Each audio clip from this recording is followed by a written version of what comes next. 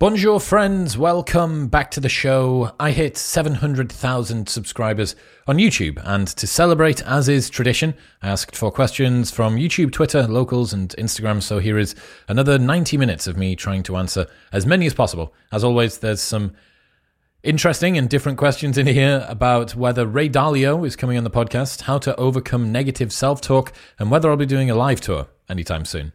Expect to learn how I deal with nerves before big podcasts, my very simple memorization tactic for the books I read, whether I class myself as anti-woke, if I think young men should leave the dating market altogether right now, why I stopped working as a model, what t-shirts I wear, whether I'm worried about EMFs from AirPods, my favorite chest day routine, and much more. Don't forget, if you're listening, you should have also pressed subscribe, as it is the only way that you can ensure that you will never miss an episode when it goes live. And you could consider it a celebratory congratulations, thank you, well done thing to me for the 700,000 subscribers. So go and press follow on Spotify or the plus button on Apple Podcasts. Thank you. In other news, this episode is brought to you by Qualia Mind.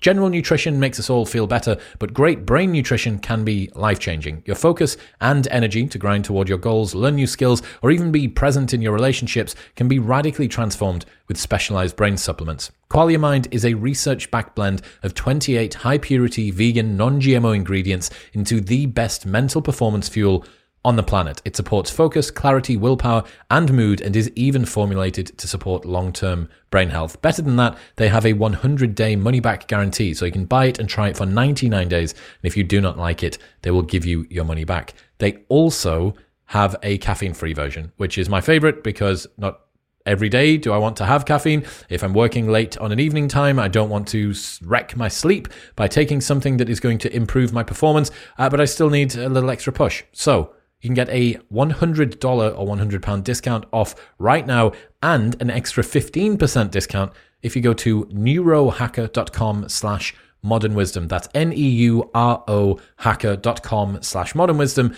and the code MW15 at checkout.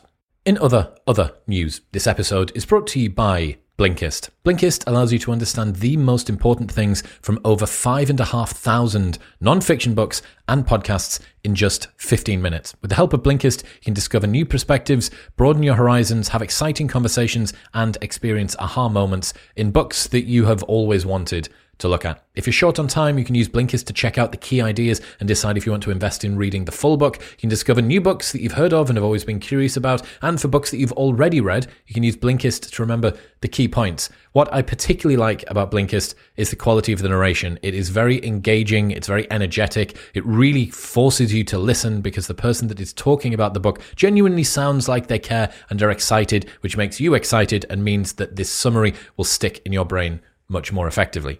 Also, you can join right now for free. You can get access to all 5,500 non-fiction book and podcast summaries for 7 days.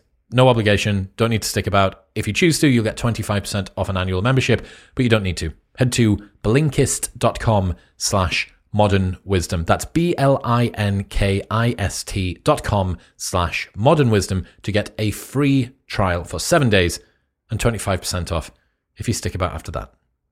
And in final news, this episode is brought to you by Sacred Hunting. One of my friends said it is one of the most powerful experiences I've ever done. Unbelievably intense connection with nature and animals, spiritual alignment, and awakening. That was his review after a trip with Mansell Denton, who is the founder of Sacred Hunting. It is a 3-day trip where you will learn the basics of how to track, stalk, kill, and field dress wild game. But it is more than just hunting. It is forging a connection with nature. There is a huge spiritual element to this. Mansell is wildly reverent of nature and of animals. He has been classically trained in this by a number of teachers who are both proficient physically and spiritually. So if a life-changing trip over the space of 3 days that allows you to reconnect with nature sounds like something you're interested in, you can head to sacredhunting.com/modern wisdom to save $250 off your trip, and there are only 5 spots available on each hunt. So get to sacredhunting.com/modern wisdom to fill out a 2-minute application form and set up an exploratory call. But now, ladies and gentlemen, please welcome the wise and wonderful me.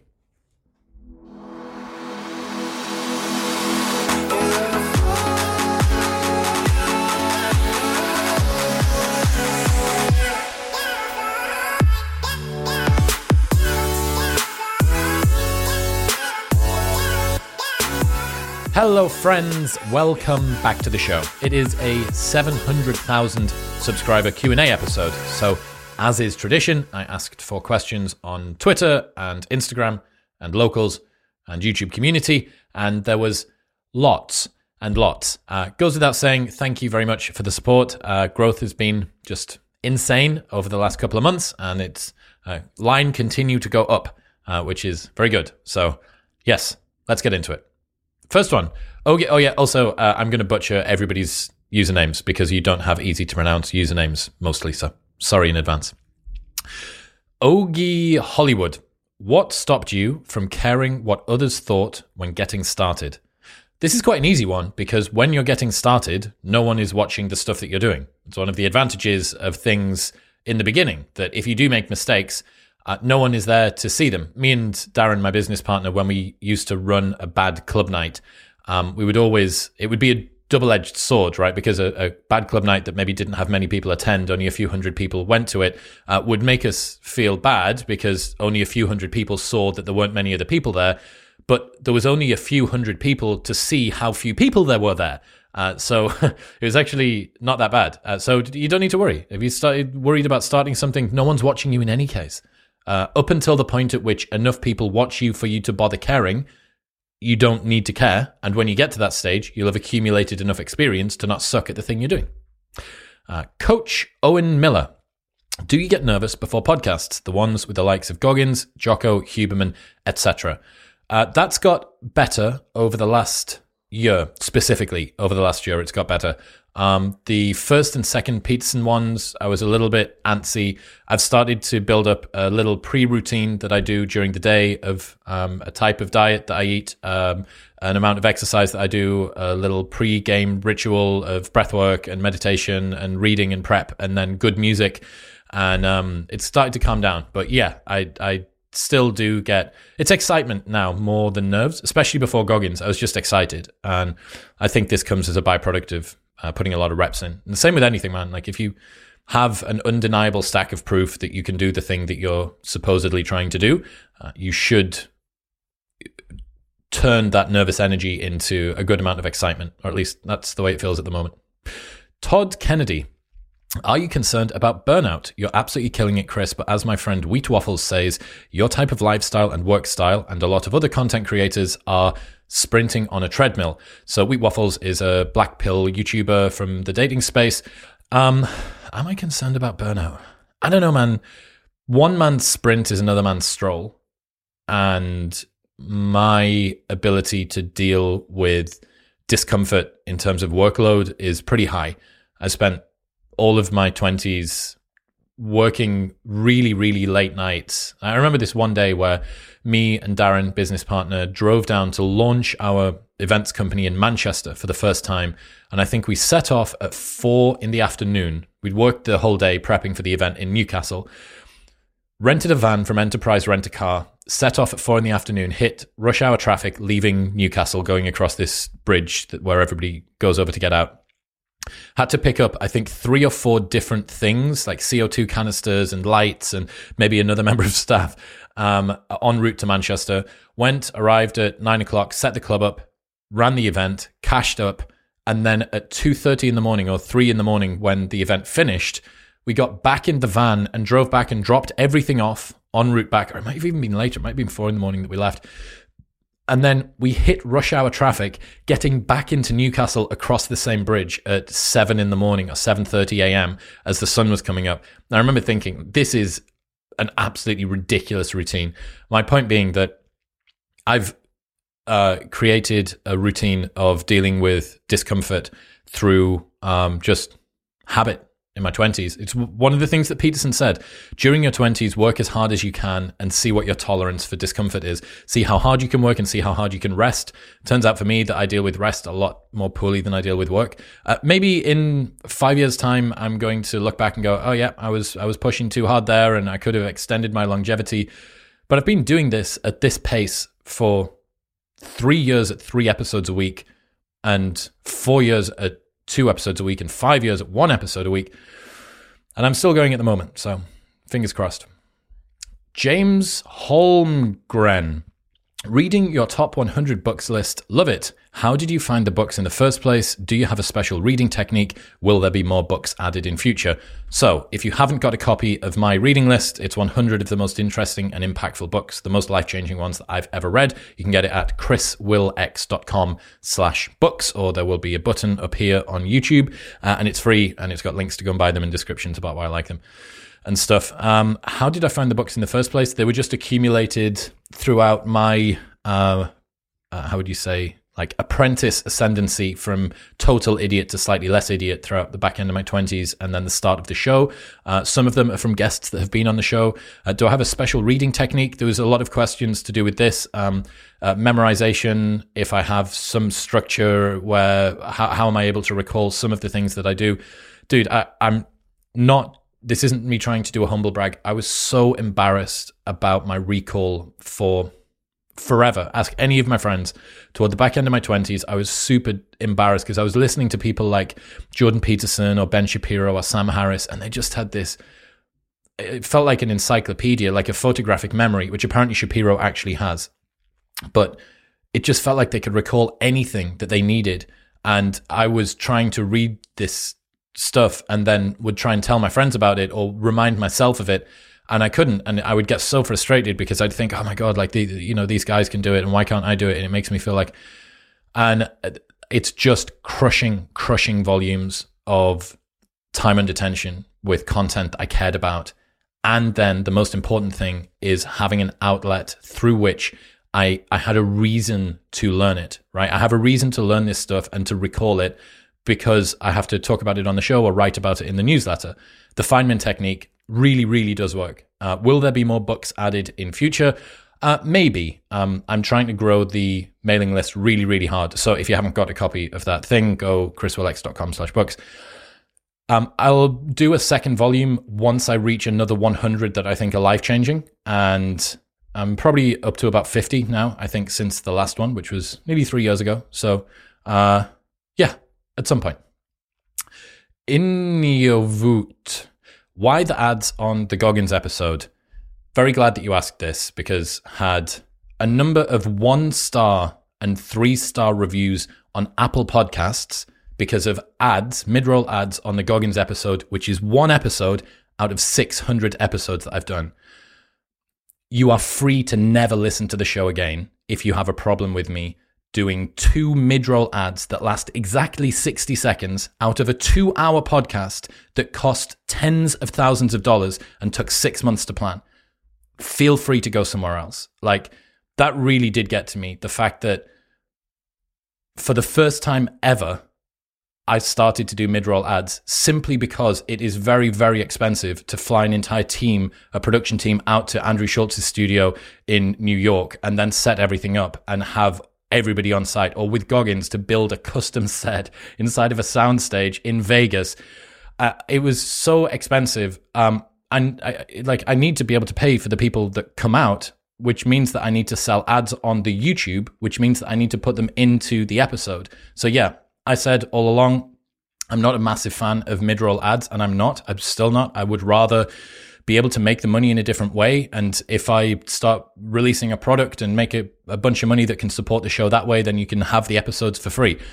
But I can't go and just dip it into tens and tens of thousands of dollars to fund these shoots. And I think if the price that you have to pay to watch a cinematic 4K 2-hour conversation with one of the hardest men on the planet is 120 seconds of me talking about 2 products that I actually care about, then that is a fair price. I feel like that's a fair price. But look, I understand why people don't like them. I'm sorry that they do interject into the podcast.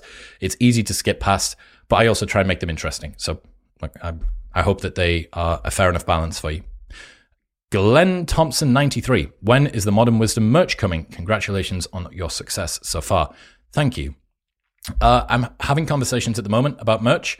To be honest, I've realized I'm really bad at monetizing and turning anything into a business, so it is going slowly, but it will be happening at some point. I literally can't even give you a timeline because it's all on me. If I really need a business manager or like a brand manager of some kind, because the only way that anything happens is if I do it. And that means I'm always the bottleneck. I'm the bottleneck if we want to change a podcast hosting platform. I'm the bottleneck if we want to update the branding and the artwork logo. You remember the logo thing that happened on audio platforms? That took, I think, 5 months to do because it's a combination of all on me and all on Dean. So it'll happen at some point. And the designs that we've got are ridiculously cool. They're so good. But I can't give you a date yet. Sorry. Mark Cushen, thoughts on Alex O'Connor's recent decision to go back to eating meat after championing veganism for so long? Alex. So, for those of you who don't know, Cosmic Skeptic, Alex O'Connor is a very good friend of mine. And he was, for a long time, an atheist YouTuber, then pivoted into veganism, and then put a community post out saying that he has begun eating meat, not just exclusively seafood, but also other types of meats. Me and Alex have had a couple of conversations about this. I know that he's going to do a longer term video, so I won't prematurely ejaculate all over what he's going to talk about. But the bottom line is, like, he still fundamentally believes in the ethics and the philosophy around veganism. I think he found the personal toll on him in terms of his health too great, and he wanted to see what would happen if he switched back to eating meat. The problem is Alex is so ethical, like he's so ridiculously ethical that he felt like he should tell his entire audience as soon as he made that decision, as opposed to waiting. My advice to him, which I'm happy to tell you about, when he rang me and said, should I do this community post, was, dude, just do the video. Like, why do you need to do the post? And he's like, oh, well, it feels a little bit unethical for me to not tell people immediately. And I was like, dude, like, that's so, I mean, fair play, but it's so unbelievably transparent. Like, and you're going to take shit in the interim between the post and before the video. So I was like, look, you need to, fair play. Like, the guy, I very much respect him. For the people that don't know him or are concerned about whether he's a virtuous human, he's like a fantastic human. I wouldn't hang around with him if he wasn't. So he's made a personal health decision. Like, who is anybody to say, oh, what I want you to do is sacrifice your health in service of a greater cause? Maybe he should do, but I mean, he's done a lot more for veganism than almost every vegan on the planet. So I don't think that he's done too badly. Chris Lepoivdeven, do you have any plans for the 1 million subscriber episode? No, I really don't. Perhaps not something that I considered I would need to think about, given that we only hit 100K 2 years ago, less than 2 years ago. I didn't think that this would be a thing. So any suggestions, please let me know. Comment. I really don't know what to do. Doing another Q&A would be cool, or a live stream, or maybe a Q&A from a special location, but I don't know. Scented Popsicle. Personally, I think you're doing great and the production is great, but what are some things you're trying to improve with future guests or future episodes? So I have a list of big names that I'm trying to get on this year. If I can even get through a quarter of them, I'll be very, very impressed, and I think that you guys will be pretty happy. With regards to the production, I do want to do some different locations. I don't want to give away too much just because I don't want anyone else to do it just yet. But we want to try and do some really, really insane location shoots, which would be really exciting. I've got a couple of locations in mind. And then we're going to try some with different technology, different shooting styles and things like that too. But it's just rinse and repeat. Find people that I find interesting, talk to them. It's the same shit that I did 5 years ago when I started the show. Find someone interesting, sit down, talk to them. The only difference is that more people watch and listen now. That's it. Apu the Contrarian, great name. Any chance you'll get Naval or Curtis Yarvin on the podcast? So Naval is probably pretty close to number one. Problem is that he's taking this massive sabbatical from podcasts. Apart from he released one with David Deutsch the other day, but he would be like the final boss in Final Fantasy IX for me to get on. I would just adore having that conversation with him, and I would do something so special for the production as well. Curtis Yarvin, I've met a couple of times in Austin. Seems like a nice guy. Not super familiar with that, Meldibus Moldbug thing, that his moniker that he uses online. I'm not really familiar with his work. I don't really understand what I'd talk to him about. So I'd have to do a lot of research. Whereas Naval, I'm ready to go. Naval, if you're listening, come on. But yeah, I hope so. And Yarvin, I'll think about it. Owen. Joe Navarro praised you as being one of the best interviewers, stating that he loved your questioning. You truly deserve all the praise for this. Thank you. I don't know where he said that. Your genuine curiosity matched with your ability to ask phenomenal questions inspires me. How did you learn to ask such good questions? So there's a lot of questions similar to that one around podcasting, conversation, stuff like that. Honestly, it's just time and attention. The same as the learning thing. You know, I've done this 600 times, and inevitably you end up accumulating some good skills. Some more practical tips that you could take beyond like do it 600 times. Think carefully about what you're going to say, what you're trying to say. Learn to be as precise as possible with your speech, which means use the right words. Assess your language. Don't berate yourself if you say the wrong thing, or if you slightly mess up a word, or if you misspeak. You don't need to fucking get the cat of nine tails out and start whipping yourself. But assessing and listening back to your performance and saying, okay, like what was good, what was bad? I really love the way that I used that. I really don't like the way that I did that. And then reviewing game tape of yourself. Rogan and all of the big comedians will review their comedy sets and say, I don't like that pause. I do like this thing.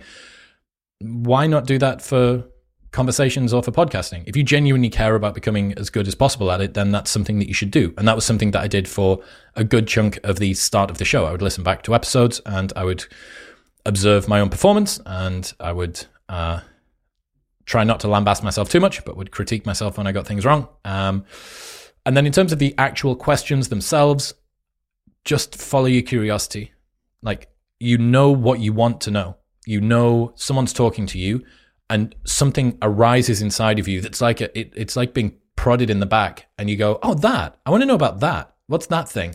And don't be scared of interrupting. You can't go too hard, but if someone hasn't, there was a clip that went a little bit viral online of me asking Goggins, what do you mean, while he was talking, because he'd left a statement unqualified or whatever. And the only reason I asked it is because it came up inside of me. It just said, I don't know what he means. What do you mean? And it just came out. So maybe trying to get out of your own way a little bit. So you need the skill to be able to do the communicating bit, and then you need to allow the curiosity and just turn that into a monster. Allow your curiosity to go on a big hypertrophy program. John Hawk, are you anti-woke? If so, why? What's wrong with being conscious of racial discrimination in society and other forms of oppression and injustice? I think that the being conscious of racial discrimination thing must be an online definition of being woke. I wouldn't class myself as anti-woke depending on using that definition. I do think that some of the progressive overreach and ridiculous intersectionality, gender dynamics, everything is homophobia, transphobia, patriarchal superstructure stuff.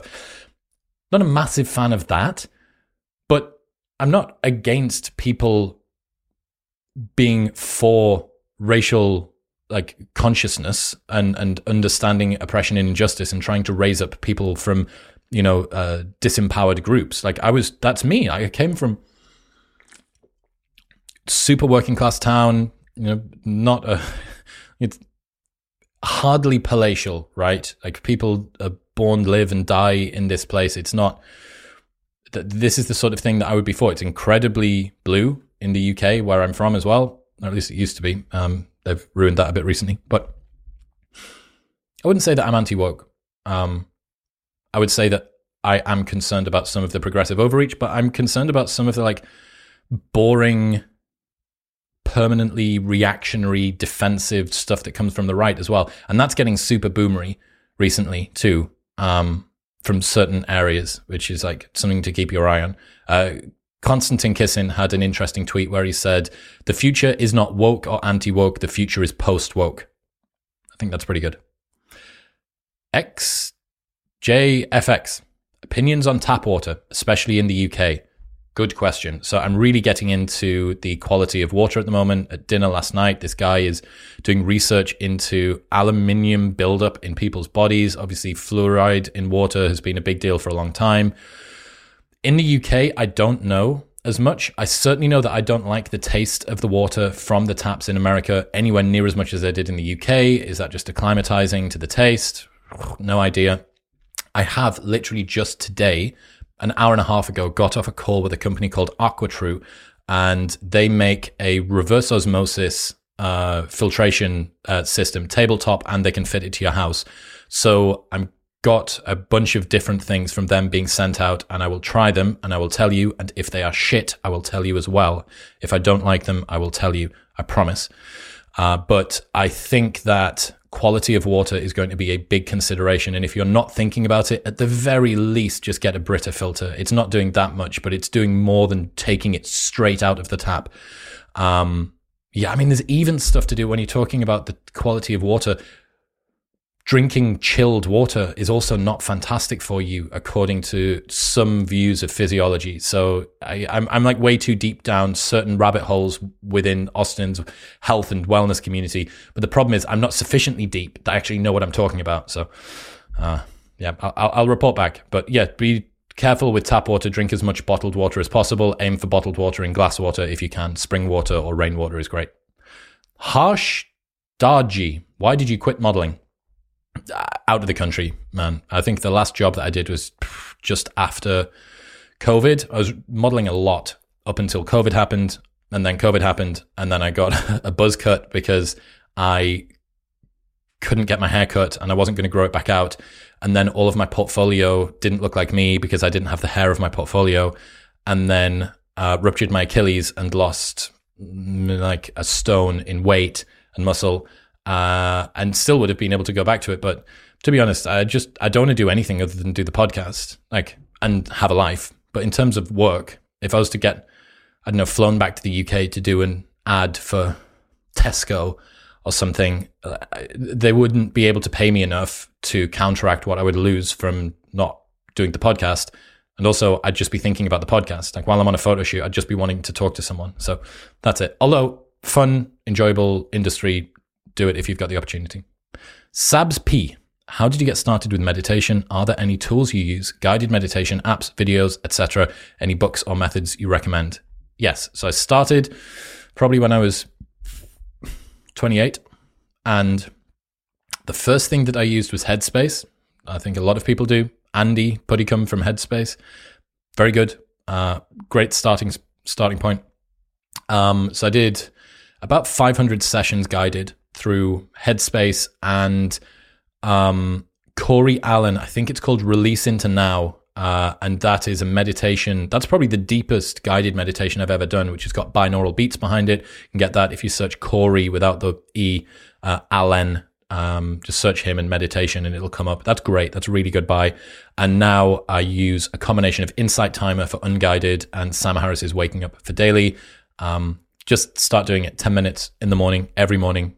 Don't miss 2 days in a row, and don't overthink it. Don't berate yourself if you get distracted. Just keep on learning the process. And after, like 500 sessions, you'll become moderately not incompetent.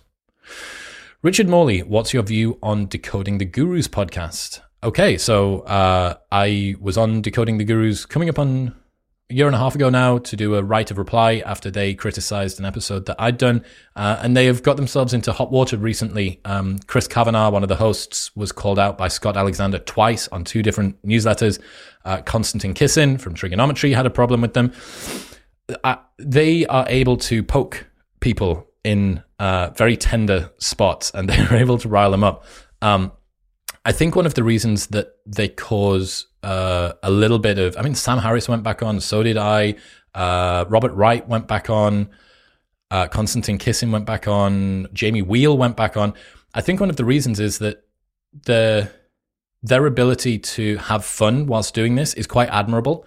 Like it is, they're evidently enjoying themselves, which means that you think, oh, well, fuck, maybe there's some truth in this, because it's not just, it doesn't feel like it's just out to be snide, but there is sometimes like vicious topspin applied to the things that they say. So I can understand why it causes people like discontent. For me personally, it was a very important corrective measure. I have a lot to thank Chris and Matt about, even though it's got not necessarily that this was the reason they were doing it, or perhaps even anything that they intended to do. But one of the byproducts of turning some lead into gold with this, I alchemized my experience on Decoding the Gurus, because I was certainly not thinking enough about balance on the show. And this was just before Rogan was about to do his double whammy of first the Robert Malone thing and then the N-word video. And it just all came together. And I speak to Chris like moderately regularly. Like I'd say that we're mates and we talk about all sorts of stuff that's going on in the world. And, you know, even though that's not the sort of show that I do, they enjoy it, man. And like, I don't know. It was useful for me as a creator. It was a useful corrective measure, and I appreciate the fact that they stepped in and told me where I was going wrong. Jules Drums. How do you stay impartial, or at least compartmentalize your partiality during interviews? This is super easy. If I think I know what you're getting at, which is I just want to find out what the person's saying. I just want to ask questions, and if you ask questions, you will inevitably end up kind of slicing through any of the biases or concerns or existing stances that you have.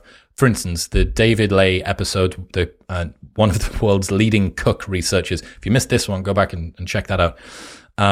He, you know, I make no bones about it. I don't think that cooking makes any sense evolutionarily, psychologically, socially. It blows my mind that people can do this, to watch porn about it, let alone allow it to happen in their lives.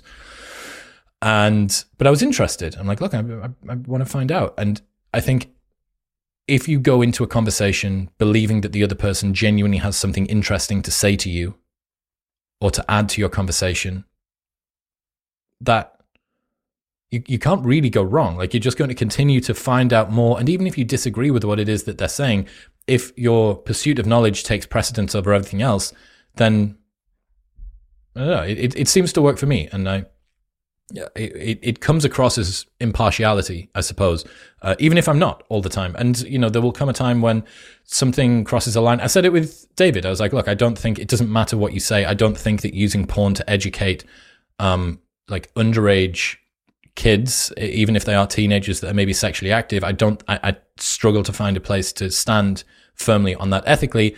There are points and walls at which I'll do that, but I'll ask more questions. And that seems to like diffuse tensions quite nicely.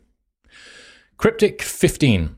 I totally get the idea behind the phrase, do not outsource your self-worth to the world, yet at the same time, the combined wisdom and foresight of the world is much larger than our own. As Jordan Peterson says, we outsource our sanity to the world. How do we strike a balance between avoiding being a grandiose narcissistic person and avoiding being a people pleaser with no genuine sense of their own self-value? Very good question. Dude, all of the questions are awesome. This audience is so insightful. I really, really appreciate all of the questions that you guys ask. So just interjection, thank you. Do not outsource your sense of self-worth to the world, and yet the world has more insight and foresight around us than everyone else. Yeah, it's difficult. I would say that this is one of those times where at different stages of your development, this will be more and less appropriate. So don't outsource your sense of self-worth to the world. May be more useful as you become a little bit more mature and are more well-settled and understand your own capacities and can have faith in your own abilities. But at the beginning of any endeavor, using a little bit of feedback from the people around you is a good idea, right? Like, you don't want to just be a single-minded, I know what I'm doing person if you've never done this thing before. You need to get some feedback. If you walked onto a Brazilian jiu-jitsu mat and said, I know what I'm doing with BJJ, didn't listen to the coach at all and just kept on getting tied up, but didn't listen to the feedback, then you're evidently dispelling obvious wisdom that could help you in what it is that you're doing.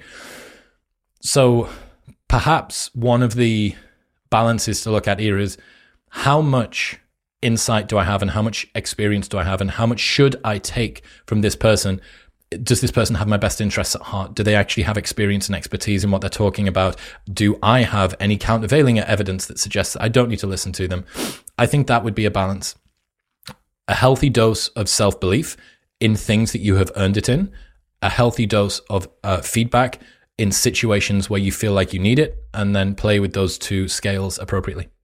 Mrs. Anthony Bridgerton, when will you start to tour like Jordan Peterson? Okay, so there has been a lot of conversations about this, I think this is probably the first time I mentioned it on the show. A lot of conversations about doing a live show. I'm still not even of the, I still can't believe the size of the show, so my sense of identity is playing catch up with where the show is at now. But it would be really cool to do, and I'm quite excited about the prospect of kind of like the 14 lessons from 2022, or the 5-year anniversary, or the big episodes, the 100th episode things that I do. I would love to do an extended version of that, perhaps with a little bit of production live. That would be awesome. And I mean, to tour doing this would be exciting. So I think at some point this year, there will be maybe 1 or 2 UK dates and 1 or 2 US dates where I can test this show live and start to play around with the ideas. I am going to do a few spots, one in Miami at the start of March, one at the International Fitness Summit in Brighton in August or September, and one in Dubai, I think, in October. I'm going to do one at each of those where I'm going to test the show as well. And then, maybe next year there will be a bigger, more well put together show or tour, which sounds insane to say, and I would absolutely love to see every single one of you there. Bill, will you play cricket again? No, it snapped my Achilles the last time that I'm playing. I would need an awful lot more reassurance before I can do that. Went back to playing it after 10 years off, ruptured my Achilles. Not too quickly. Jay Liu, what's the song at the beginning of every podcast? I literally make sure to listen to it every time. Fuck, what's it called? Flyway?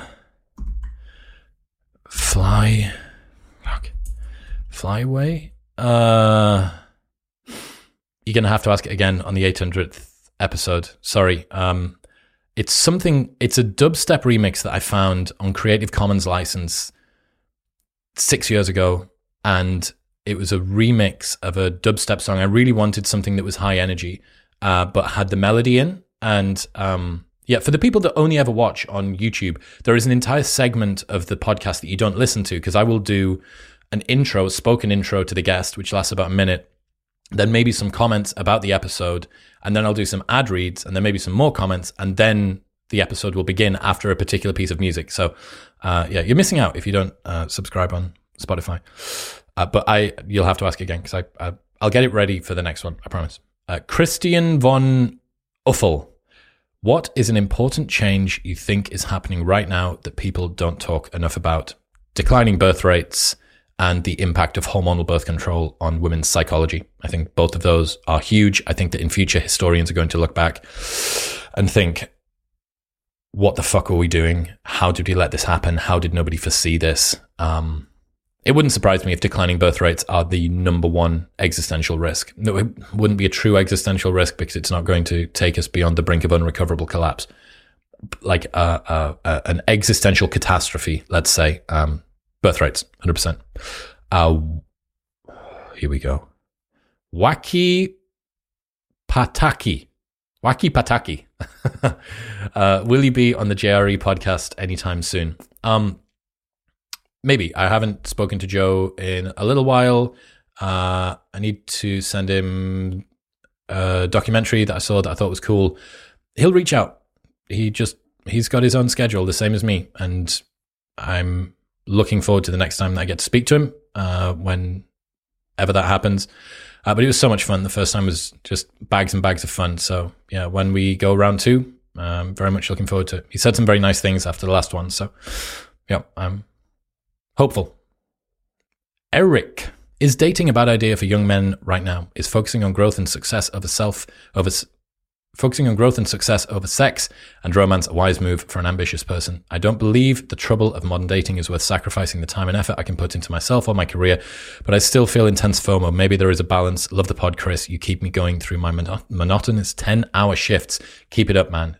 Well, fair play, grinding away at 10-hour shifts, Eric. That's pretty impressive. Personally, for me, like, going through periodized monk modes is a great idea, but committing to it for the rest of time doesn't seem smart. I don't think that saying dating is a bad idea for young men right now makes a whole lot of sense. No, absolutely not. Like, sex is on the bottom of Maslow's hierarchy of needs. I fundamentally disagree with the view that humans on average, or even like beyond a very small cohort of people, can exist without having a life partner. I just don't think that it's the way that we're designed. Well, I mean, you can, but it's going to be a suboptimal life. I would say the same as my suggestion about sobriety, right? Periodize it. I'm going to go single and monk mode for a bit, and then I'm going to date for a bit and see how that goes. And then maybe I'll go back to monk mode, and then I'll go back to dating. You don't need to commit for the rest of time. I think that working on yourself before you bring somebody else in, especially if you've got baggage and stuff that you need to deal with and development and goals that you want to achieve, is great. But I think completely closing off the potential for romantic connection is just not a smart idea. Like, the person that could be perfect for you to spend the rest of your life with could go past you. And if you've decided in advance to make a completely arbitrary decision that I am not in the place to find a partner right now, even if you could be, I think that you are capping your success. And I don't think that exclusively looking at growth and personal development is all that there is in life. I think that there is more. Rebecca Tummilty, you mentioned in a recent podcast that increasing your vocabulary really helps you to articulate your thoughts and improve your communication. Do you have any hints, tips, methods for how to improve your vocabulary? Thanks so much for a great podcast and show. Thank you, Rebecca. For me, reading different books and then seeing words that I don't know and getting really excited about seeing the words and then trying to use them or trying to teach them to somebody. So I'll go to the gym with Zach on a morning and I'll be telling him about something that I learned when I read. So I read for about 15 minutes on the morning, which is much.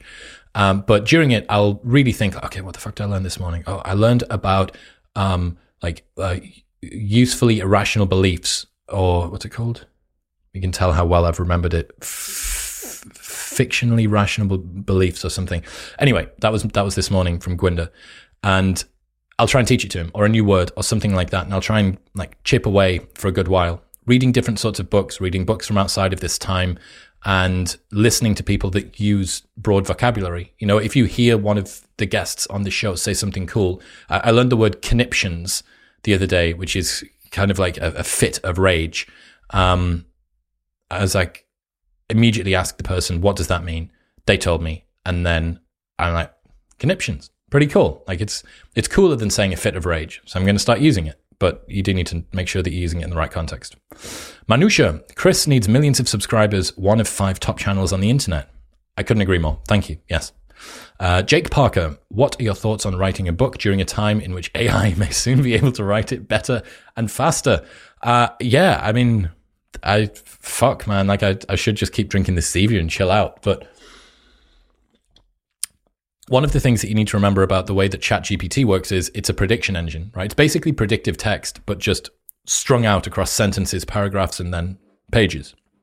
So although it may be able to convey quite simple information effectively, it's never going to be original. Like, by definition, it's not going to be original, because all it's done is it's a language learning model that has taken existing work, and then this is how they're able to work out plagiarism in schools.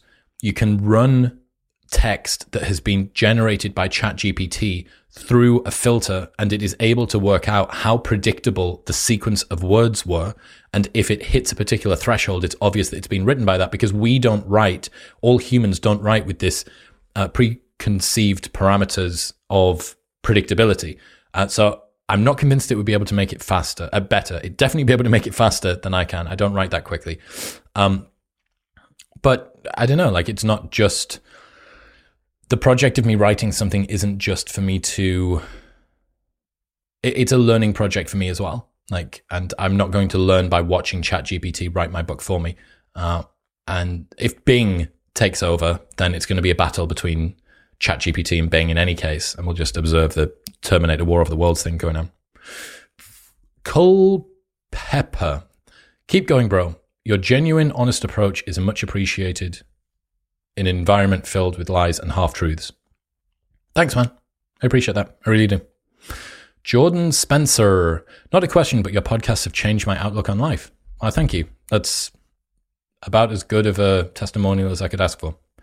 The username Beck, how do your parents feel about your success?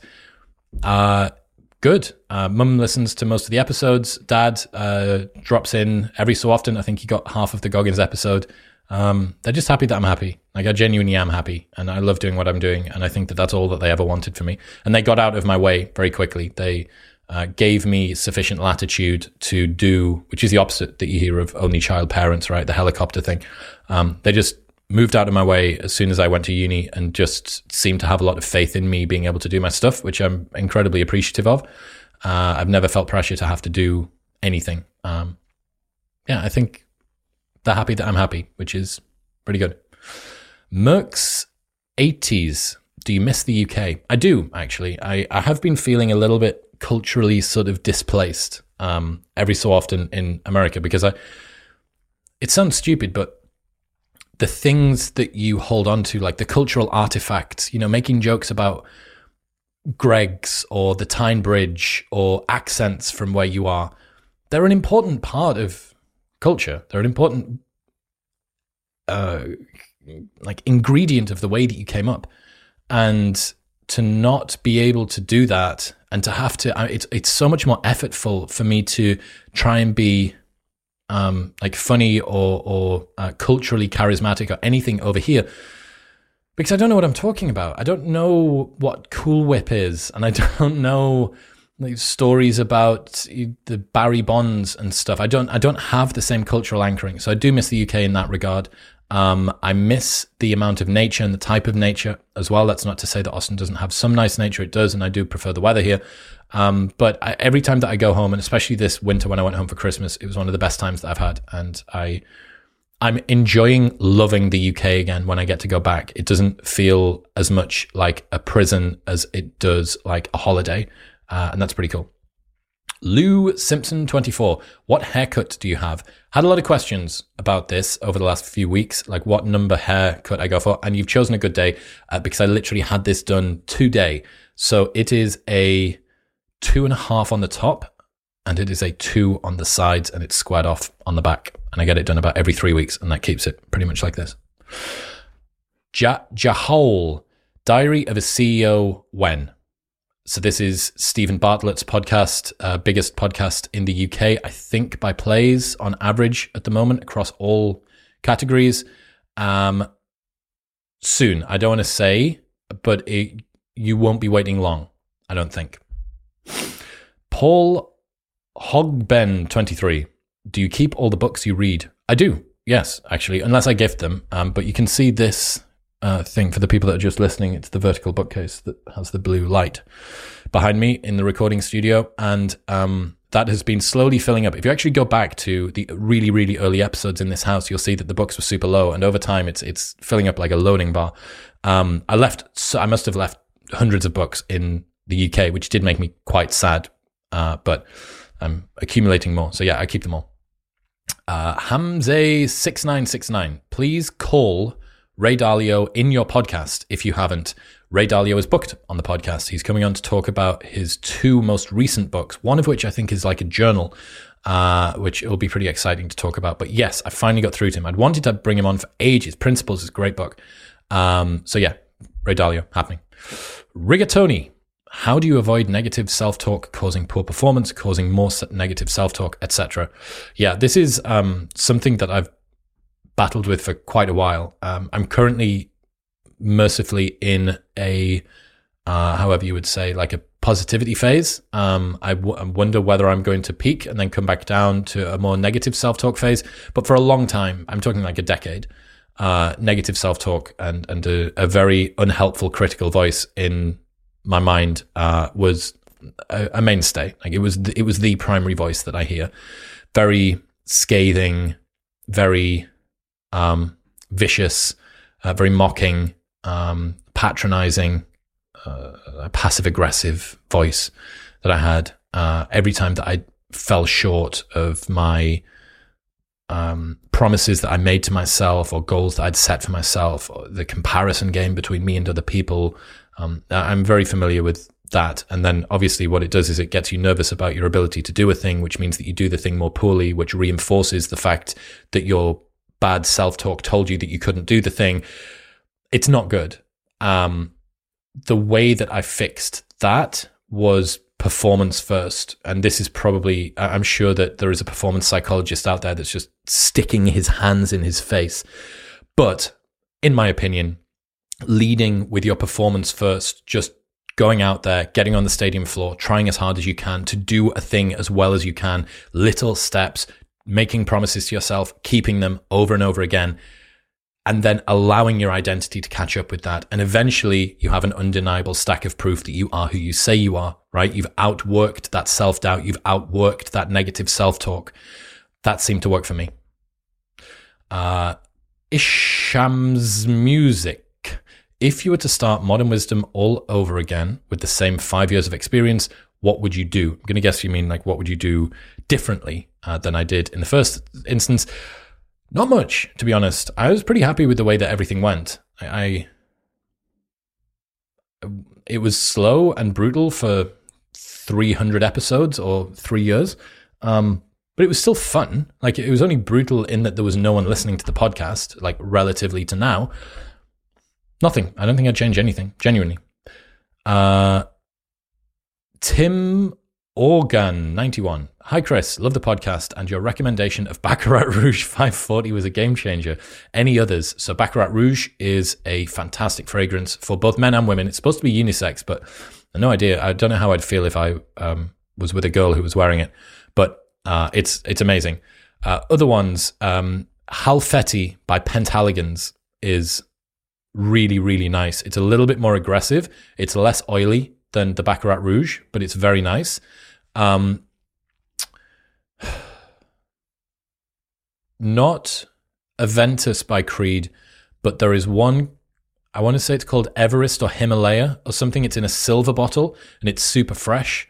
That's absolutely lovely. And then Cairo, I think it's Halfeti Cairo by Penthaligon's as well. Those are some more. But if you haven't tried Penthaligon's Halfeti, that will blow your face off. It's so good, but it's not quite as good as Baccarat Rouge 540. Sorry, women, I don't know any good girls' fragrances. Robbo Clock. What brand are your t-shirts? This was another hair and t-shirts. T-shirts I've been asked about a lot. Zara. To all of the guys that have been asking what the t-shirt was that I wore on Goggins, what the one was that I wore on Tom Bilyeu, what the one was that I wore with Schultz. Pretty much every podcast, I think every big podcast that I've done has been Zara. I almost exclusively wear Zara for smart clothing. Zara sponsor me. And I'm 5'10" and a half, 190 pounds or like 90 kilos. And I wear an XL in their fitted t-shirts and they are fantastic. They're really, really good. Highly recommend them. Pierre Auguste, you mentioned a few times that you were the most hated guy in school. Any reason why? I don't think I said most hated. I think I said least popular. I may have managed to hold both titles at the same time, but I certainly least popular. Why was I the least popular guy in school? I just really struggled to connect with other kids. I just didn't know how to socialize. You know, I had a like relatively socially isolated upbringing as being an only child and having some tendencies of introversion. So it's not like mum and dad stopped me from doing things. You know, I went and played sports. I played football. I did judo. And then I played cricket for a long time at a very high level, a lot.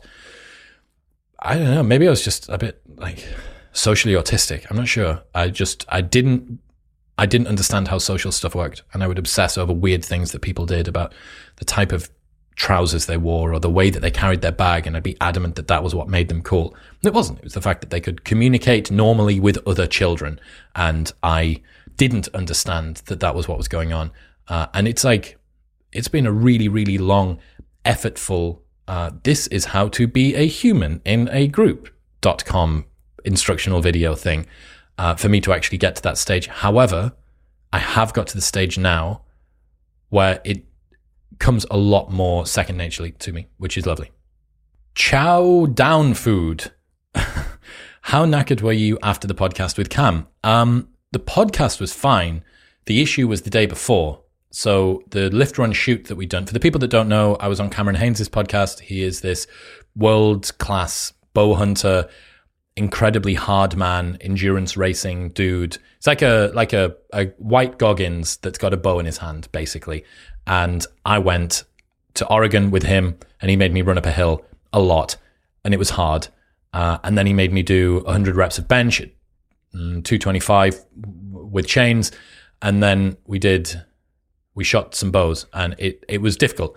But it was very fun, and we've been texting a lot, and he's a great guy, and I very much understand why a lot of people respect him. He's a super cool dude. Tosti. Is the mating crisis as critical as made out, not just patterns being shifted back by 10 years? So I think what you mean by this is, if people choose to get into relationships later, i.e. maybe a decade later, why is that a big deal? People are still going to pair off.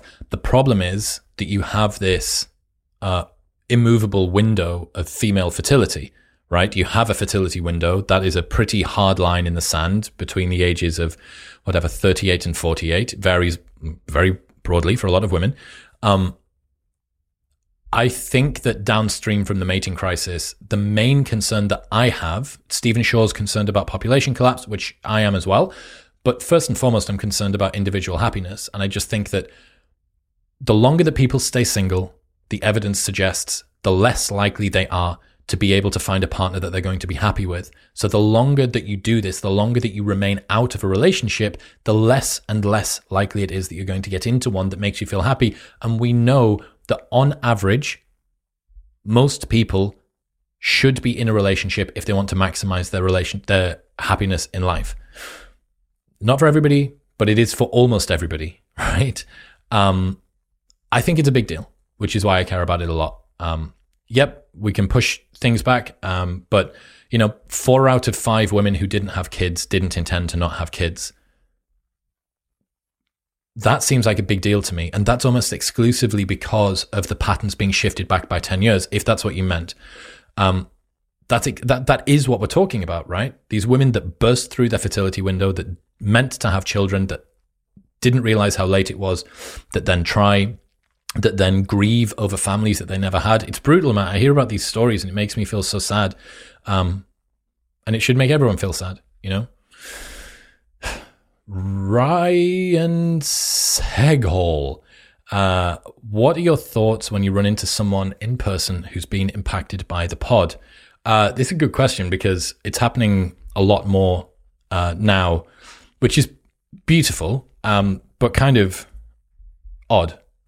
I'm not massively used to it, especially because a lot of the podcast consists of me in a room. I'm not doing live shows yet. I'm not going out and performing anywhere. I go out with my friends and we'll go for dinner and we'll do stuff and we'll go to the gym. But for the most part, it's just me grinding away, right?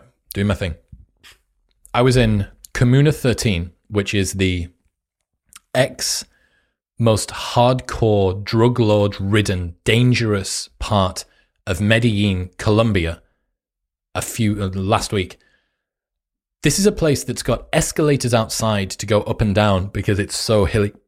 It's like amazing vibe, like fascinating vibe, very, very outgoing and loud and vibrant.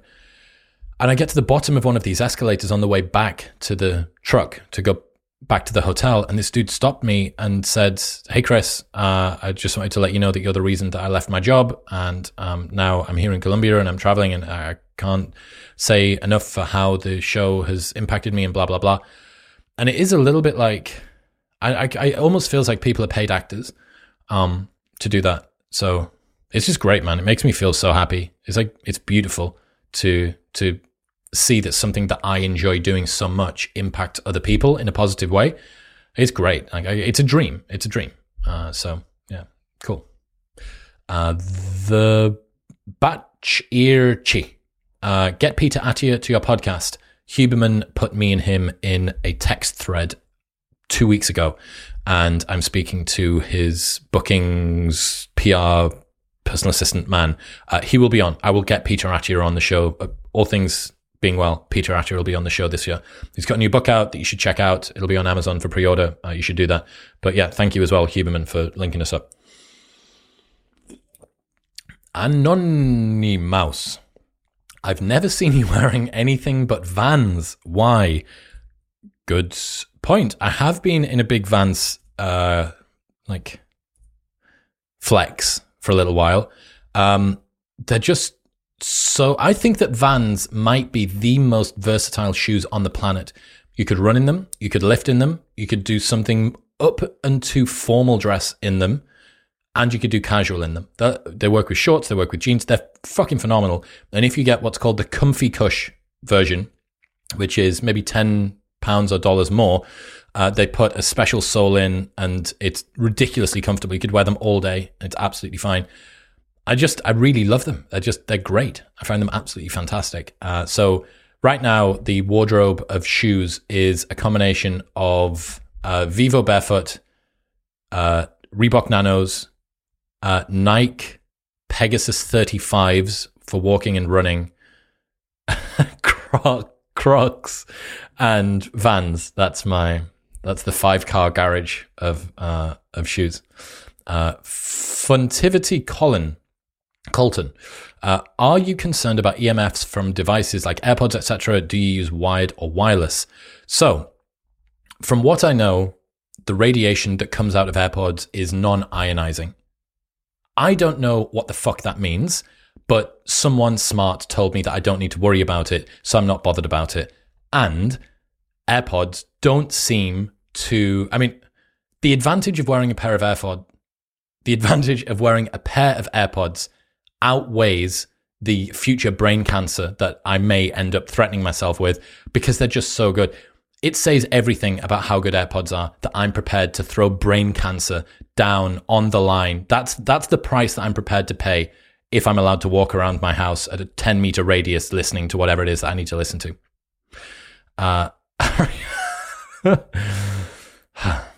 Ariana Volanda. Is bald pussy still a thing? Do guys care about women having pubic hair? Look, Ariana, I can't speak for all men.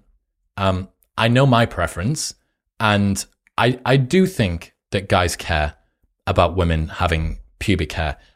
If I have to fight through a thicket to find what I'm trying to discover, that's not very good, is it? I mean, the difference in a guy having pubic hair and a girl having pubic hair is that what you're looking for isn't hidden behind ours, unless someone has really, really grown it out. This dude's, got a full-on afro. I think bald pussy's still a thing. I know this is a controversial statement. This may be one of the most controversial things that I've ever said in my entire life, but I do think that bald pussy is still a thing. Owen Moran. Whoa, did you just skip straight past 600k? No, I did a 600k Q&A as well, which you should go and check out. You should go and listen to it. Danny Colopi. What does your usual chest day at the gym look like? Good question. Okay, so I would typically do back first. My chest day starts with back. That's how mine begins. The reason for that is that all of my chest exercises feel better if I have got myself into sort of this shoulders back and down position. So something like 4 sets of RPE 7, 10 to 14 rep horizontal row of some kind, seated row, seal row, something like that, and just get those shoulders back and down. Then it would be incline bench, 1 to 2 warm-up sets, and then 4 working sets with a drop set at the end. That would be with dumbbells.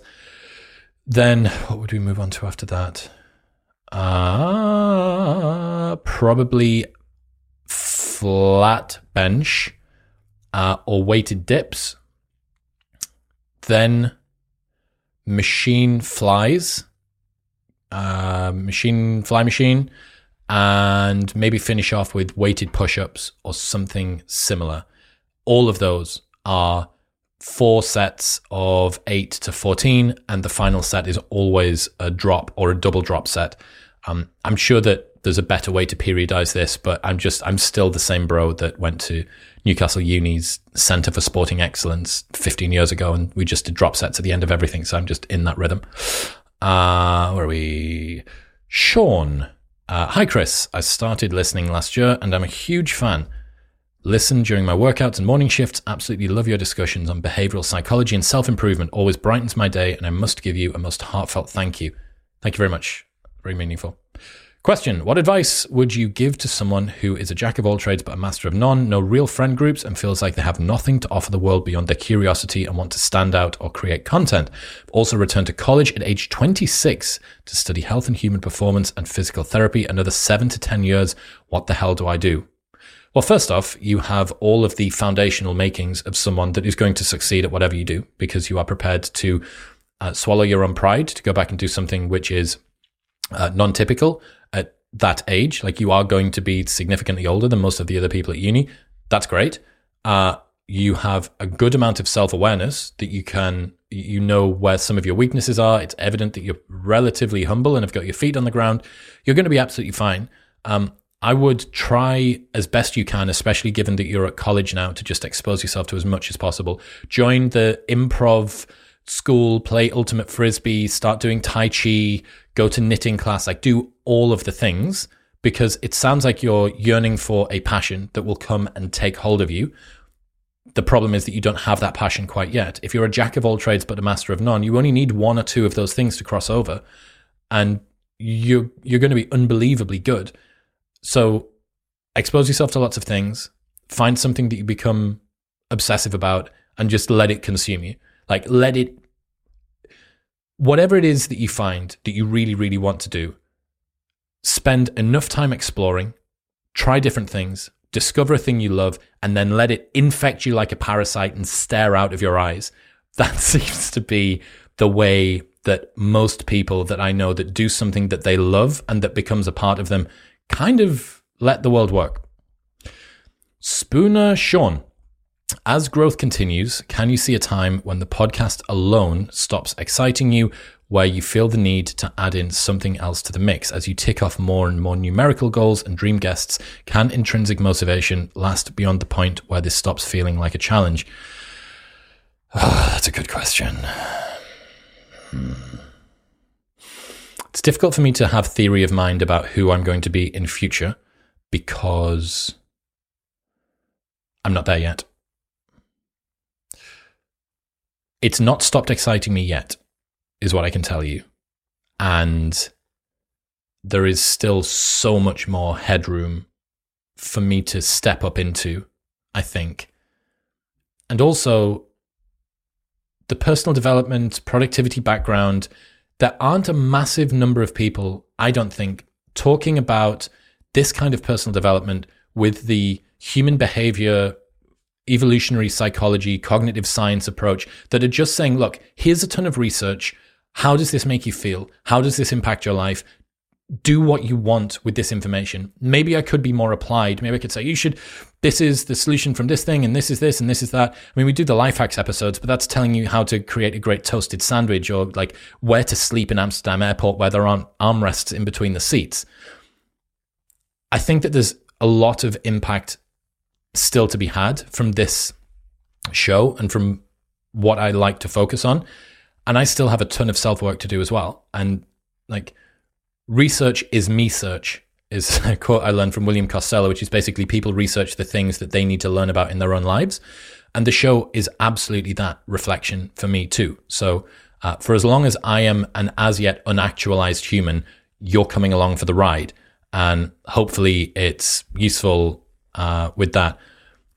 I could imagine that if you reach the zenith of whatever it is, maybe it needs to be something else. But, then we add in live shows, maybe, or we add in a business or a company that trains other people. I don't know, like just does stuff. There's always going to be ways to tack little things onto the side of whatever it is that this show is, and this sort of modern wisdom philosophy has become, or the approach to life has become. And I think it's going to be a relatively infinite game, I hope. Claire MacLeod, congrats, amazing numbers. Happy birthday. Don't think it's my birthday. Oh, it will have been my birthday by the time that this was out. Wish me happy birthday, an hour and a bit into a podcast. Wish me happy birthday. My question is, I'd be interested to hear about who/what data convinced you re the stem cell treatment and what rehab program/aftercare/returning to training is. Thank you. Love your show. Thank you, Claire. Stem cell treatment. I went to Colombia. I received about 200 million stem cells over the space of 6 days. Into my shoulders, into my knees, into my back, into my Achilles. IV received 100 million as well. There seems to be some promising research when you get them at the concentrations that they're allowed to do outside of America. The rehab program will be a lot of time under tension. I'm going to get even smaller, which makes me super sad because I'm not going to be able to go crazy hard in the gym while I let the stem cells do their thing. But I am looking forward to the injury recovery and like rehabilitation, revitalization, prevention, longevity stuff all kicking in. Aftercare is a lot of walking at the moment for me. I am spending as much time as I can just trying to stay active. I'm stood up right now, trying to stand up as much as possible. Yeah, it was a really cool experience. Physically pretty uncomfortable, emotionally pretty enjoyable, but it's not for the faint of heart. If you've got a low pain tolerance, like you're going to know about it. LJ22, great to see the podcast going from strength to strength. Congratulations. Thank you. Is the scheduling of upcoming episodes more of an art or a science? Do you look at the numbers to see if a Monday, Thursday, or Saturday is a prime spot for a big guest? Or what days of the week pull in the greatest amount of views? Or do you use your instinct and intuition to appropriately spread out certain topics and subjects? Is there anything that makes a guest or topic feel more Monday-ish or Thursday-ish? Or are these data-driven decisions? This is a really good question, actually. I don't think I've ever been asked this before. But yeah, I do. I tend to try and have stuff on a Monday which will require a little bit more reflection, because Monday is the only day where there's 3 days between that episode going out and a new one going out. So slightly longer episodes sometimes tend to be on a Monday. Ones that are maybe going to need a little bit more reflection from people tend to go out on a Monday. Thursday episodes tend to be something similar, although maybe a tiny little bit of a step down. And then the Saturday episodes I sometimes try to make them a little bit more of an easy listen. It's not massively data driven. Saturdays do sometimes underperform compared with the other days of the week, but YouTube is the other way around. Sometimes Thursdays don't perform too well. We probably should be publishing on a Sunday because Sunday's the most active day. But to be honest, I made this decision arbitrarily because I was like, okay, Monday will be a good day to release a podcast because everyone's going to start the week and they'll know it's Modern Wisdom Monday. And then I needed to do 2 a week. So I said, well, Thursday, that's good. That's another day of the week. Friday would be weird because everyone's waiting for the weekend to come around. So Monday, Thursday. And then when I needed to do another one, the only day I could do was Saturday. And now I've got lock-in. So here we are. Henry Webster. I'm starting my caffeine-free journey after drinking a lot of coffee since at least my early teens, 20 years ago. I've quickly noticed that not only was I using caffeine to give me energy, requiring more and more to just reach a base level, but I had come to use caffeine to cover up negative emotions. Did you have any such personal insights when you stopped drinking caffeine? Thanks, Chris. Been here since under 50K and still loving it. Henry, you're an OG. Thank you. Yeah, dude. I mean, people use caffeine as not only a mood enhancer, but a mood stabilizer. I feel bad today. Okay, I'll pump a bunch of caffeine in, and I don't know, I'm sure Huberman will be able to tell you what's going on, but there is some cascade of things. A good, strong caffeinated drink with some good music, and you're flying. It feels really good. So yes, you will absolutely use it to cover up negative emotions. The lifestyle things I think I've spoken about ad nauseum, covering up your fatigue, you're not looking after your health, you're not looking after your sleep hygiene, and you're using caffeine as a buttress to keep yourself going. Everybody knows this already from hearing me harp on about it. The emotional thing is super, super interesting and definitely something I noticed and something that I haven't spoken about. So I very much appreciate you reminding me of it. To cover up negative emotions, if you're feeling a little bit down and you crack a big coffee into yourself, you're so wired and focused and just on edge that it doesn't really matter what is going on. You're just going to blast through it with your caffeinated snowplow. So yes, I did notice those things. Although I was pretty far down the old self-work route, and I was facing my negative emotions pretty face on. I can't really hide from my negative emotions. They don't so much creep up on me in the middle of the night as they burst the door open and smash me in the face with a hammer. So I didn't really need to go caffeine free to be aware of them. They were front and center. Jared Knott, congrats, dude. When we're talking about moving toward projects or goals, what is your advice, or how did you learn to just sit down and do the thing? Feels like a muscle that needs to be built, although the barriers often feel overwhelming. Keep up the awesome work. Well, thank you. The do the thing or just do the thing is something that I've been thinking about a lot. I keep tweeting it once a week, probably on Twitter, your weekly reminder to just do the thing. And Stephen Pressfield says this in The War of Art. Real writers know that the difficulty isn't the writing part. The difficulty is the sitting down to write part. And that is it. How many times have you put off doing a task, or you've procrastinated your way through a task, but you haven't actually started? It's not like you got into the task and got distracted and stopped it. You didn't begin the task. So yes, sitting down and doing the thing is a muscle that needs to be built. Some of the things that you can do: Cold Turkey, which is a app for MacBook, maybe available for Windows as well, which can literally block websites and applications on your computer, and it will stop you from using things, and you can't get around it. It won't let you use this stuff unless you donate money to charity. Now, it's you that chooses what times it's on, what times it's off, if it's on, if it's off, which websites, which applications, etc. But that's a good way to start, because it just reminds you, hey, dickhead, you're supposed to be working. In terms of building up the muscle, making it as frictionless as possible to go from the state of not doing the work to the state of doing the work. In terms of planning your day, allowing yourself to have long, uninterrupted blocks with which to do it. Let's say that this is disgusting, but probably true of most people, that it takes you 30 minutes to start doing the thing, right? Let's say it takes you 30 minutes. If you have a meeting in an hour's time, you get 30 minutes of work at most. Whereas if you have organized your day so that you go, okay, I know that I'm going to have to pay an entry price to do this thing. I'm going to have to sit down and make myself feel like shit and listen to the right music and fiddle around with my desk and brush the dust away from whatever it is and get distracted. And then eventually I'll sit down and do the work. And I have this long and uninterrupted period to do after that in which I can do more work.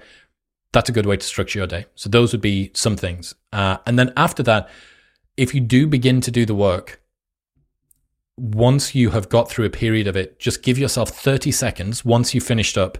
Even if you get distracted too soon, even if you haven't done as much as you wanted, even if the day has become sideswiped, take 30 seconds at some point and just sit with the enjoyment of being a person that did a hard thing.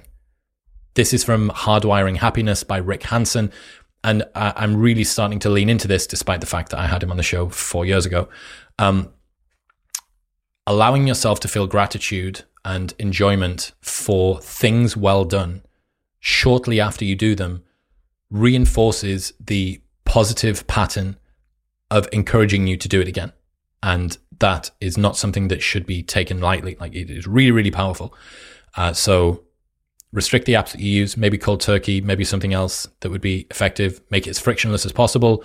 Laptop's in the right place, keyboard's all set out, everything's charged, everything's ready to go, the drink's there, it's chilled, it's blah, blah, blah. You've got all the stuff, and then feel good once you've done it. Ahmed Mohammed, I was the one that always wondered how you quote and remember things from what you have read and stuff. I wish you could share your techniques. This is what I said at the very beginning. Dude, I was embarrassed of my recall ability, and it's just because I permanently have a platform to teach other people or another person about it. And the friends that I spend time with, the guy that I live with, we are permanently having interesting conversations about topics that I care about.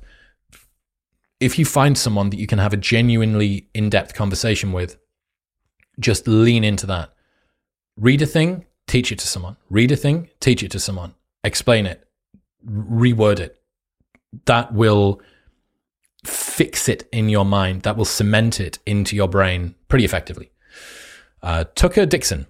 If you were to advise someone to quit either soda or booze, which is the bigger health impact? Booze all day. Like, don't even think twice.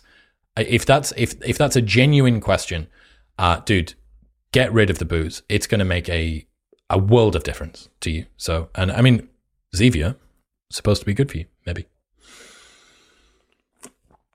Not sponsored. Marcus Phillipson, what is your best advice for aspiring podcasters? Speech coach, acting classes, improve vocabulary. Do 100 episodes. Do 100 episodes before you start dicking about with anything. Just spend either between 1 and 2 years doing your show and get that time and attention in.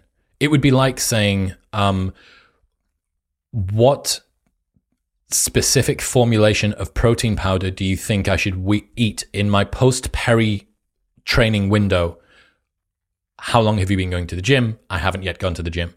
If you have accumulated a significant number of podcast episodes, the next thing that I would suggest that you do would be review game tape, go back over the things that you're doing. It would be make sure that you are fully prepared. So sleep, hydration, food, vocal warm-up, which you could get from a speech coach. Then, dude, I didn't use a speech coach for the first 3.5 years. Maybe like 3.5 years of the podcast, I didn't have one. And Miles is phenomenal. The guy that I've worked with is great. However, he was like the sprinkles on the top of the icing on the top of the cake. He rounded everything out. Almost all of the development, and this is for everybody that's been asking about using a speech coach or going to improv or doing acting classes and stuff, almost all of the, I would say 95%, or maybe even more, of the skill that was accumulated was done simply from time and attention of doing the show. So it is very much, it is not, the key is not the acting class or the improv or the comedy coaching or the speech coaching. It is doing the thing a lot and being attentive when you do it, paying attention. Chris Yabsley, any advice on how to reduce the chances of overcorrecting during self-improvement? I feel that self-improvement can often lead into states of feeling inadequate. Could this be detrimental when, for example, pursuing a new relationship or entering the dating market? Overcorrecting during self-improvement, feeling inadequate. Okay, so this would be maybe an interesting book for you to read would be The Gap or the Gain by, come on. He wrote Genius Blogging. Come on, Christopher. Nope, forgotten his name. Anyway, it's called The Gap or the Gain. He's been on the show twice, but it is late. So my point being, when you are focused on comparing where you are now with where you want to be versus where you are now with where you used to be, you are always living in the gap as opposed to living in the gain, which would be the opposite. Yes, spending time doing self-improvement immediately posits an ideal. As soon as you posit an ideal, you then begin to compare yourself to that ideal, and the gap is pretty painful. You notice, oh my God, look at all of the things that I could, should, would be doing. But look at how far you've come. You've nailed it. You're like 1,000,000 miles further ahead than where you were and almost everybody else as well. Living in the gap is not helping you. It is not pushing you forward that much more. Fears of insufficiency and a fundamental lack of fulfillment from the progress that you have made isn't pushing you that much further. So first off, let go of that. Let go of that belief. Allow yourself to feel pleasure and pride in what you have done. And I think it could be detrimental, actually. I do think that a lot of guys, NoFap is a perfect example of this. Like NoFap very well may benefit a lot of men to get them away from poor habits around porn and their own penis. However, breaking a streak makes them feel so bad that it might be a net negative for them. I think the overcorrecting during self-improvement and the states of feeling inadequate are a phase, and I think that you will grow out of the phase. Maybe you're in the trenches right now and it sucks, and I've been there. I honestly, genuinely have. Just stick to the plan, continue to iterate, continue to improve, continue to do the things every single day. You will get better, and over time you will look back and the old version of you, even the version now that asked that question, will be fucking unrecognizable. It's pretty cool. Dave, in capital letters. What new information did you learn in the last year that most changed your perspective on something? Biggest change has been this hormonal birth control thing. Like, pretty shocking. Dr. Sarah Hill, Your Brain on Birth Control. 1 year ago, if you'd said to me, do you think that hormonal birth control should be restricted, re-educated, or that women should be encouraged to maybe cycle naturally, I would have said, like, fuck no, what are you talking about? Whereas now I think it might actually be unethical to not do that, which is pretty crazy. And anyone that hasn't considered the dangerous psychological impact of putting women, young girls, on hormones at age 13 or 14, like, you should check out the episode I did with Dr. Sarah Hill. It's crazy. Joel Snape, what's the number one thing you look for in a podcast guest? That's a good question. I might be giving a symposium, be part of a symposium at HBES, which is the Human Behavioral Evolutionary Society conference in somewhere on the East Coast. So I would actually be part of a proper academic conference, and I get to do 15 minutes, and it's how to not suck as an academic guest on a podcast. What do I look for? What were the points I put up in there? Good storytelling, good communication. I really need the guest to have some sort of existing media presence, not because I want to capitalize on their platform, but just because I need to be able to work out whether or not they can do the thing. It's very rare that I bring somebody on the podcast that I can't see a existing video or episode of. I need to see if they can communicate their ideas effectively. I'll roll the dice with someone that has an amazing insight and just go like, Gwinder Bogle, perfect example. The guy's a digital ghost, except for my podcast. Like, he just doesn't exist on the internet. It's like Twitter, Substack, and Modern Wisdom, and that's it. But I figured he writes so well, he can't, even if he talks 90% worse than the way that he writes, he's still going to be a top tier AAA guest. And sure enough, he was. That's a really good question. I think it's storytelling. I think it's presentation. I think it is genuinely novel insights. And it's having a good vibe. Like, you can get a long way with just having a good dynamic, a nice dynamic to you. Greg Hill, do you engage in a gratitude practice you'd like to share? So I did formal gratitude for a long time. I have filled up 10 diaries, I think, of 6 months. I did a lot, an awful lot, maybe even more. I did it for a very, very long time, every single morning and most evenings.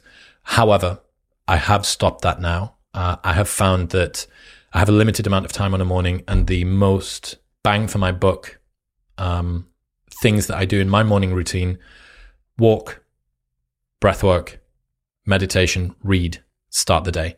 Previously added into that would have been journaling, gratitude, rehabilitation, something like ROMWOD or a mobility program, and then cooking. But I'm eating out so much in Austin that's pointless. Gratitude, I would just get the 6-minute diary or the 5-minute success journal, something like that. Handwritten, I think, is good, because first thing in the morning and last thing at the night, you don't want to be on your phone. And they're both great. The 6-minute diary, I think you can still get, if you use MW15 on their website in Europe, you still might be able to get a discount on that. But it's like both of these things are $20 or $30 for 6 months. So just do that. Anand Yadav. What would your advice to a 20-year-old struggling through life in relationships? What would be your advice to a 20-year-old struggling through life in relationships? I need more information than that, bro. It will get better. I can tell you that much. As you grow up, as you become more mature, your ability to deal with the vicissitudes of life gets so much better. Me and Zach, my housemate, were talking about this a lot the other day, which is we think that now is the golden years. Looking back, I think that this is going to be the period of my life where I'm like, that was fucking dope. I was sufficiently young to still have all of my health and my strength and my energy, but I was sufficiently old to have all of my maturity. And if you are, let's say that you are 20-year-old, dude, you have got so much headroom for progress and development. And I know that right now might feel like your entire world is imploding, or this is your world. But this is such boomer advice. I sound like my mother talking to me here. Over time, you're going to look at the little blips that you have now, especially if you're doing the sorts of things that the people that listen to this kind of a podcast do. You're going to look back and laugh at the things that worried you. I always wish that there was a way to take a photo of the texture of your mind, like take a record somehow, or have a time machine where you could go back and just experience what it used to be like to feel the texture of your own mind 5 years ago or 10 years ago.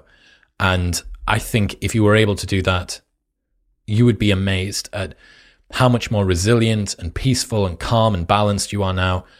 And you think, oh my God, I can't believe I used to be bothered about this sort of stuff. And in 6 months or a year's time, this is exactly how you're going to feel. I promise you, this is exactly how you're going to feel. Do the things that you need to do. Take time in nature. Get some sunlight. Get up at the same time. Go to bed at the same time. Eat well. Drink well. Train. Have people around you that you can talk to about things that you're interested in. Continue to iterate. Continue to develop. Follow your curiosity. Basic things will continue to carry you through. They will get you through good times and they will get you through bad times. And once you're out the other side of this little period of relationships, you will find another amazing relationship and everything will be sweet. Look, I'm going to leave it there. That was longer than I intended, but these were really fun. And I think by the time that this goes up, we're going to be halfway to 800. I don't know what I should do about the 100K things once we break 1 million. It's a crazy thing to say, but I really don't know. Should I keep doing 100K Q&As every 100K? What if it ends up being every month? Is that going to be overkill? I feel like it might be overkill.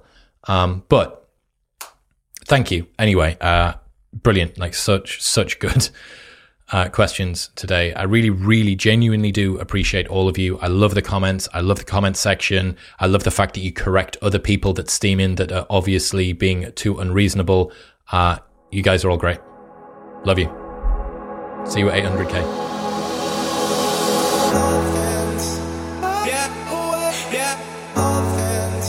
Thank you very much for tuning in. One of the things that I very much appreciate about these Q&A episodes is how insightful and smart the questions are that I get fed back up from you guys. They are really, really legitimately good. They make me think. They give me new perspectives on stuff.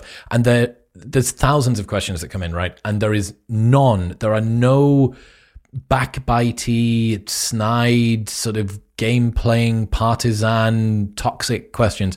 None.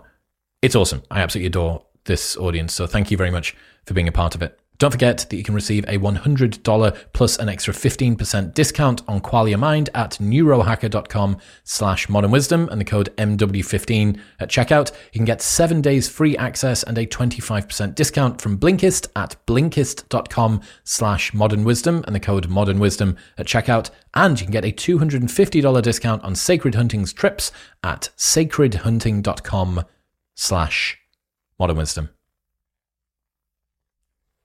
I'll see you next time.